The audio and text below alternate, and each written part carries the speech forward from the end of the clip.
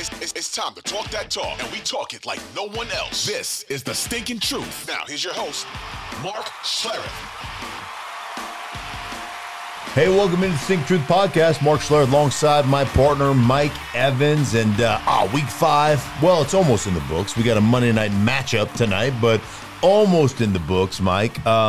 We will address this later. In the Moneymaker picks, you went total wussy and copied opposite of my picks like I did to you. You went 3-0 and I went 0-3. So you're making a comeback. Comeback has begun. It's 28-3, and Brady's got the ball. Is that right? Is that right? All right, well, we'll see. Sorry to all the Falcon fans out there. We'll see. Too soon? Yeah, Too soon? We'll see what happens, but I took one on the chin a little bit. And you were as talking... I always say, I'm a gracious loser, but I'm a dick when it comes to winning, and I took it on the chin, so I will just lose graciously this week. Yeah, you were talking a lot of junk last week, so I'm sure America's happy to see you get your comeuppance. I don't know that America's happy, but 8-3-1 sounds a lot better than 8-6-1. I didn't know if you knew that. Yeah.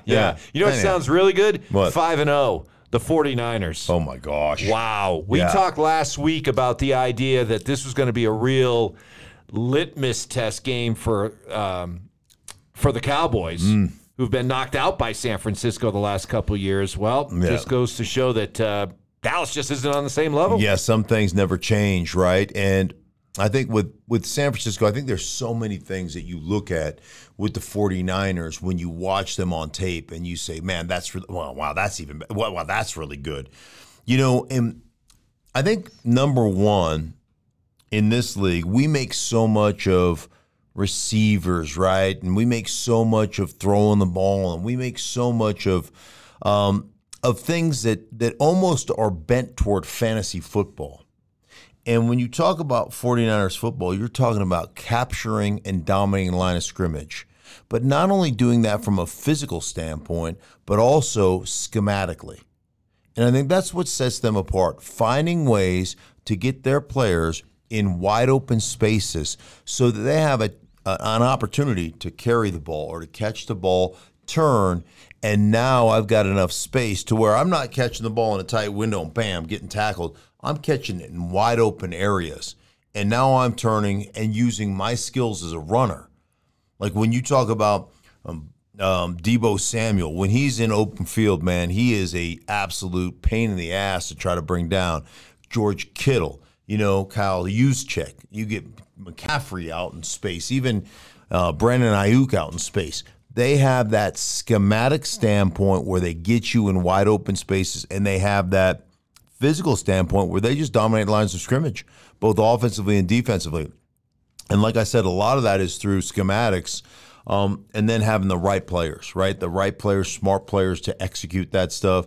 They're just on a different page right now than the Dallas Cowboys are. And it showed on Sunday night. I can imagine plenty of fans of other teams tuning in and coming away with a big old case of 49er envy. Just the way that, because you talk about Brock Purdy, great story and everything. This is a guy who he's not physically imposing. You question whether or not he can even break a pane of glass from 20 yards away. It's not like he's got a hose for an arm. But so what makes him so successful? Yeah, I think it's it right here. What does that mean? That's your feet. Oh. Like one of the things, this is really cool. I think it's cool. You might not think it's cool, and if you don't think it's cool, you're a fool. But I think this is really cool. Like I talk to young players about this all the time, play offensive line. I said, for me, everything I did started with your feet.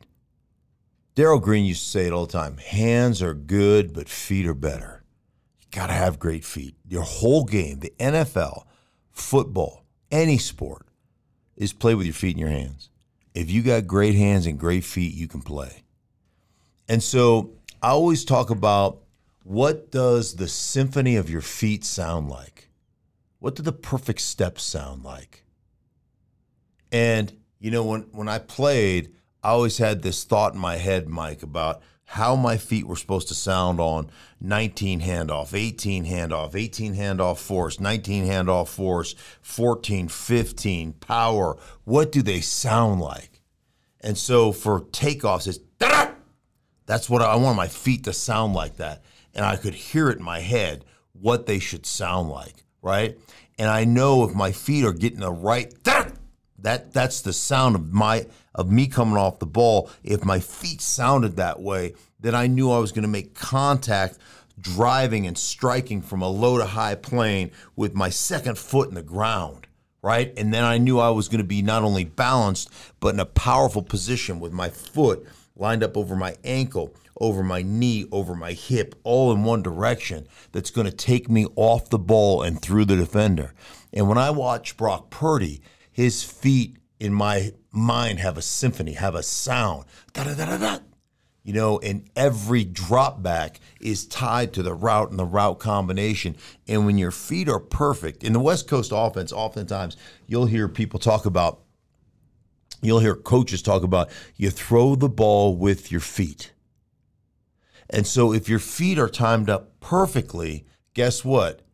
As soon as you're ready to go, as soon as you butt up and you're ready, that ball's coming out if that dude is open.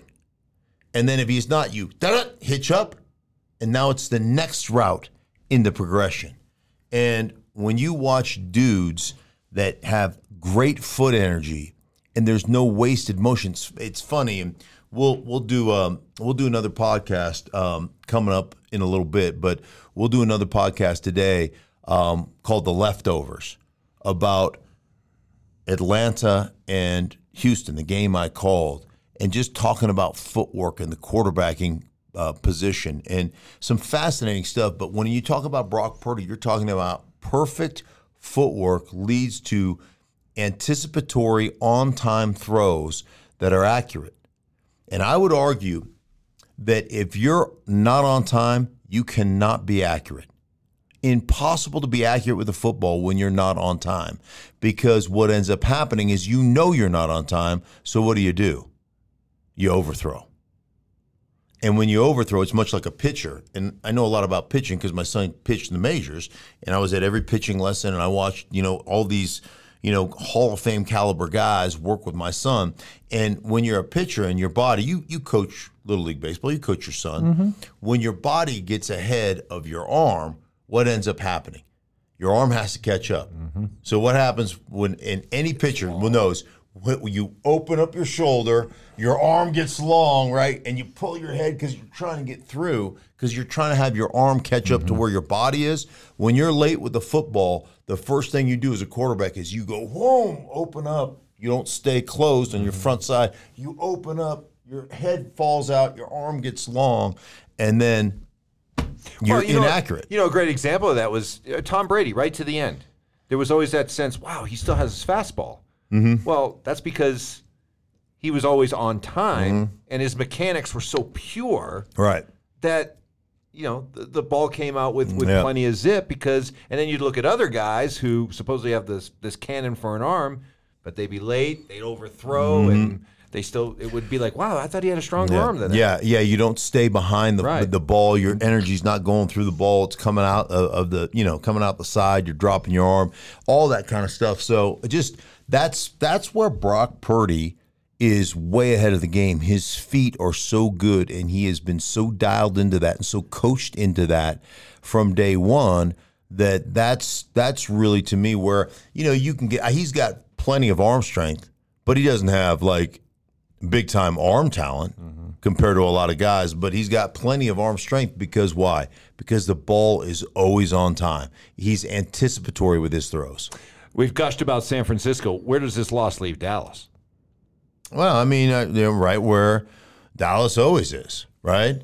They'll go back to the drawing board, and they'll beat up on the teams that aren't very good. They'll lose to Philly, but they'll get in the playoffs. They probably won't win the division, and then they'll get their ass kicked in the playoffs like they always do. That's who Dallas is. And you'll be there to say, I told you so. I'll be right on my couch watching the NFC Championship with the Cowboys. Maybe they'll invite me over.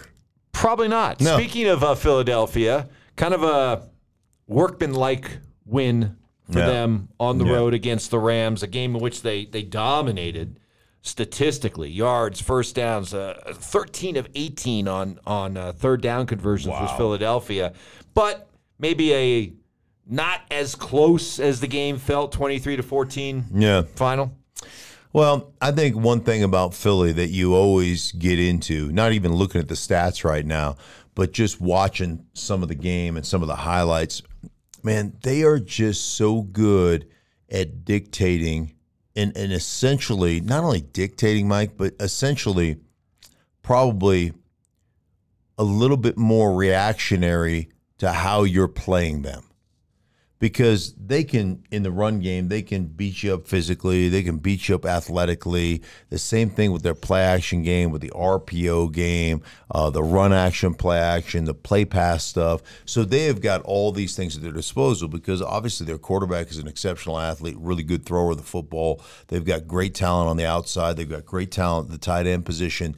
So it's one of those things, if you want to play us like you want to play us for the hard, tough inside run game, we'll get you outside with our quarterback runs. We'll get you outside with our pitch and pull stuff, our crack series. We'll get you outside on that stuff. Oh, we can pull our center and get him on the edge. Oh, you know what? You want to defend that stuff, but then we can cram it down your throat. Oh, you know what? You want to take away our run action, play action. We'll hit you with play pass or we'll hit you with drop back. So they're just so good. And you got to tip your cap, honestly, not only what Nick Sirianni has done, bringing in the culture of rock, scissors, papers, because it's worked, right? I mean, I went right to him the first time I met with him and go, let's go, mano a mano. And he's like, oh, you want to go with me? And I was like, yeah, let's go. Bam. Beat me twice in a row. 2 out of 3, took both of them. That was no challenge for him. You are not a rock, paper, scissors juggernaut. Apparently not. No. He read me like a book. He was like one of the mentalists.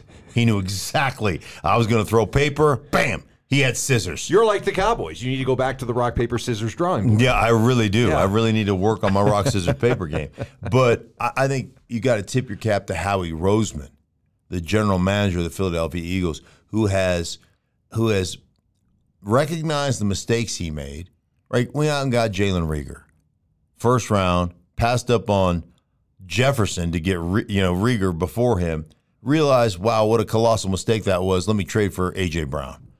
And let me go out and get Devontae Smith. Let me go out and make these moves. Let me bolster my offensive line and continue, even though we're great defensive line and offensive line-wise, let me continue to draft those positions. And he continues to do it because Howie knows, very much like the San Francisco 49ers know, that if you control the line of scrimmage, you're going to win a lot of games. And you can make a lot of maybe, and I'm not saying this about Philly because they've got great talent, but you can make guys that maybe aren't as talented great in your scheme because you can always dominate the line of scrimmage. Philly's legit. San Francisco's legit. They're fun. Well, that was where I was going to go with this next because it seems like right now Philly and San Francisco are head and shoulders above everybody in the NFC. Mm-hmm.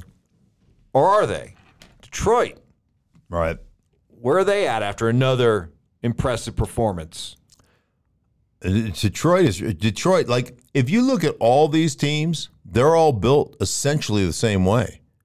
Right? I mean, when you talk to Dan Campbell, and, I've talked to Dan Campbell multiple times, and multiple times this year, you talk to Dan Campbell, he'll flat tell you, my number one group and where our team is really structured is our offensive line.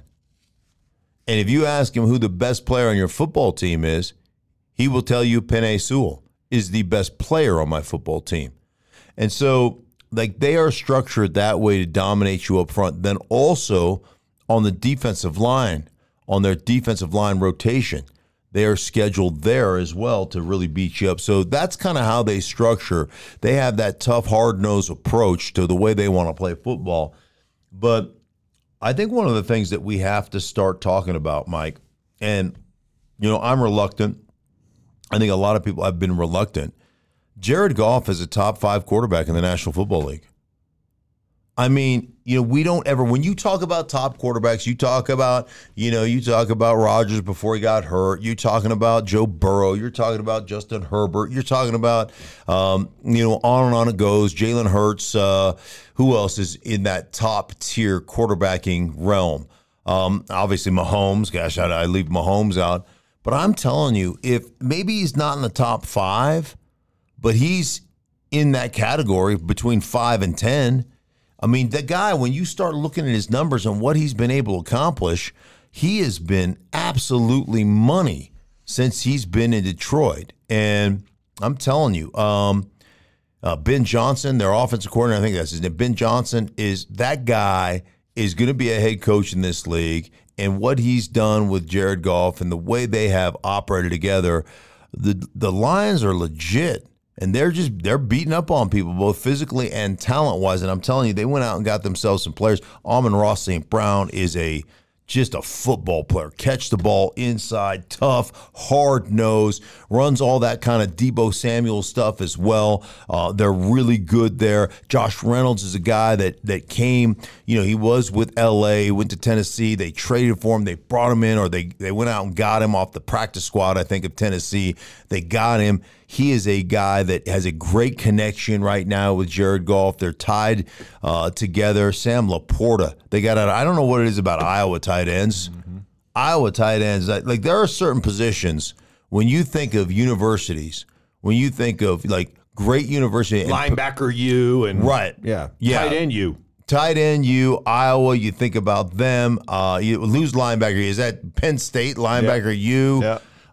Idaho guard you. They always say that guard you from the University of Idaho. I mean, Jerry Kramer, me, Yapati. I mean, the list goes on and on and on. It's distinguished. Yeah. Oh, my goodness gracious. More great guards out of Idaho. It's crazy. Anyhow, yeah. So all those teams though that we talk about, Philly, San Francisco, Detroit, they're all kind of built in a similar fashion. We'll beat you up physically, and then we'll make plays through scheme and through our players on the outside to hang points on you. 42 they hung on Carolina last weekend.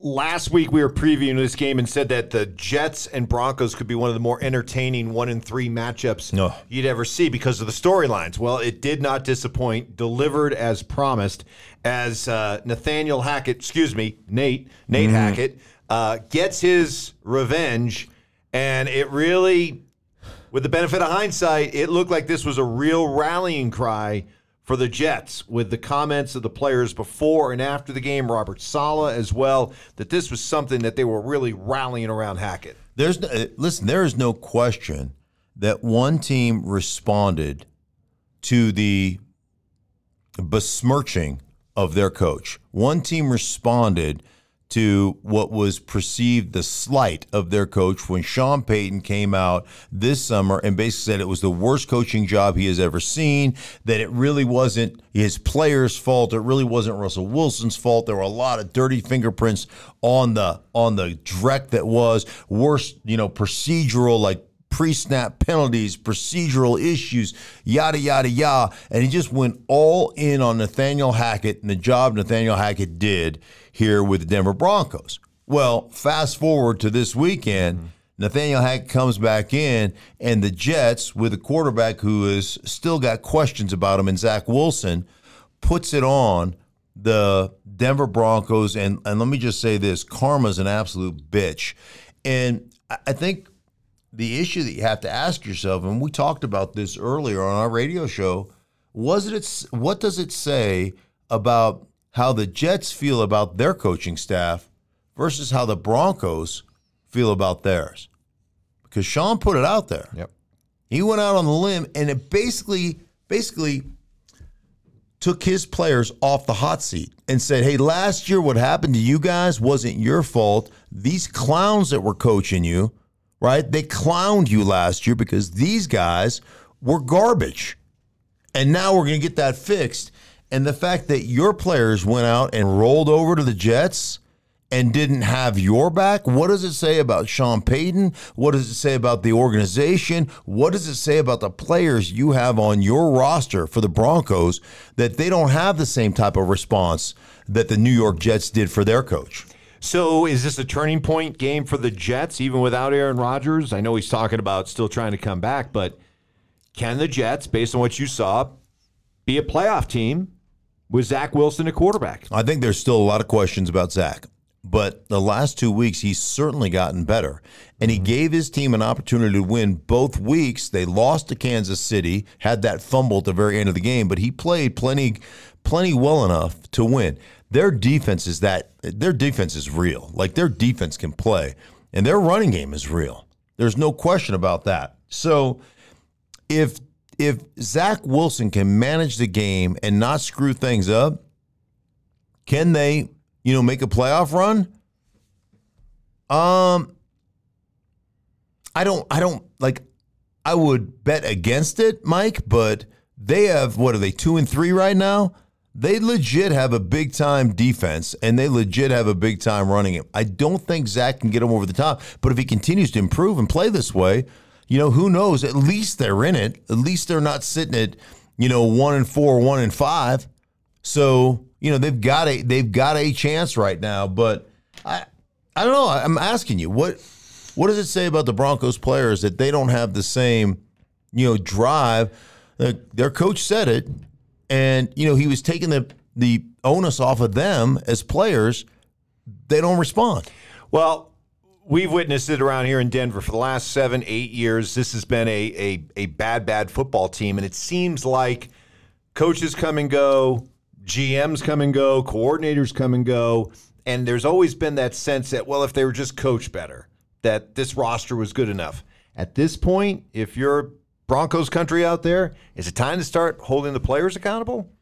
Yeah, I mean, I look at this team right now. The fact that you don't respond, the fact that you've got a bunch of guys that play wide receiver that you've drafted high that have yet to put a squirt of piss in the bucket. Like, I mean, Jerry Jeudy, you can have I'm not trying to besmirch Jerry Jeudy. I don't even know Jerry Jeudy.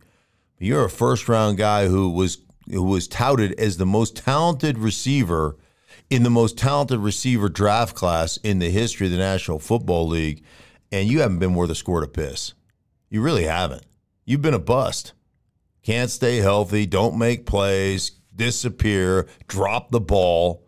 And Cortland said, at this point, Mike, if you're the Broncos, hey, man, it was Vance Joseph's fault. No, wait, it was Vic Fangio's fault. Wait, no, it was Vic Fangio's coordinator, Wrinkles. It was his fault. No.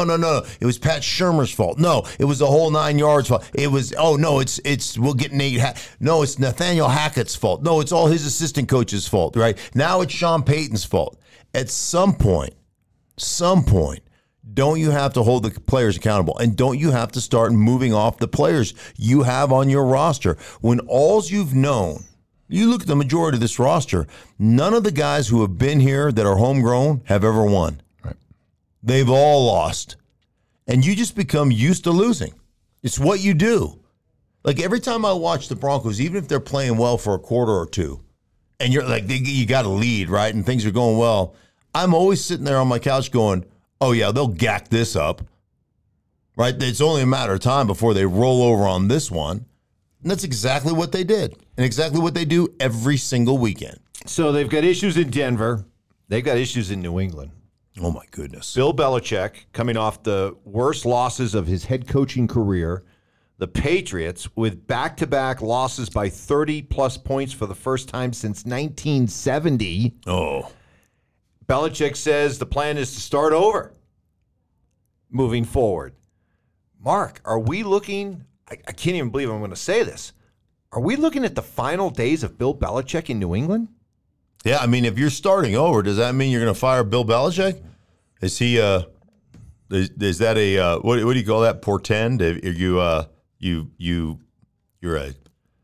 portend the future? Yeah, portend the future. Is that? Yeah, sure. You're close enough. Is that close enough? Yeah, you're in the ballpark. What is it when you've got X-ray vision? Not X-ray vision. Actually, that would be illegal.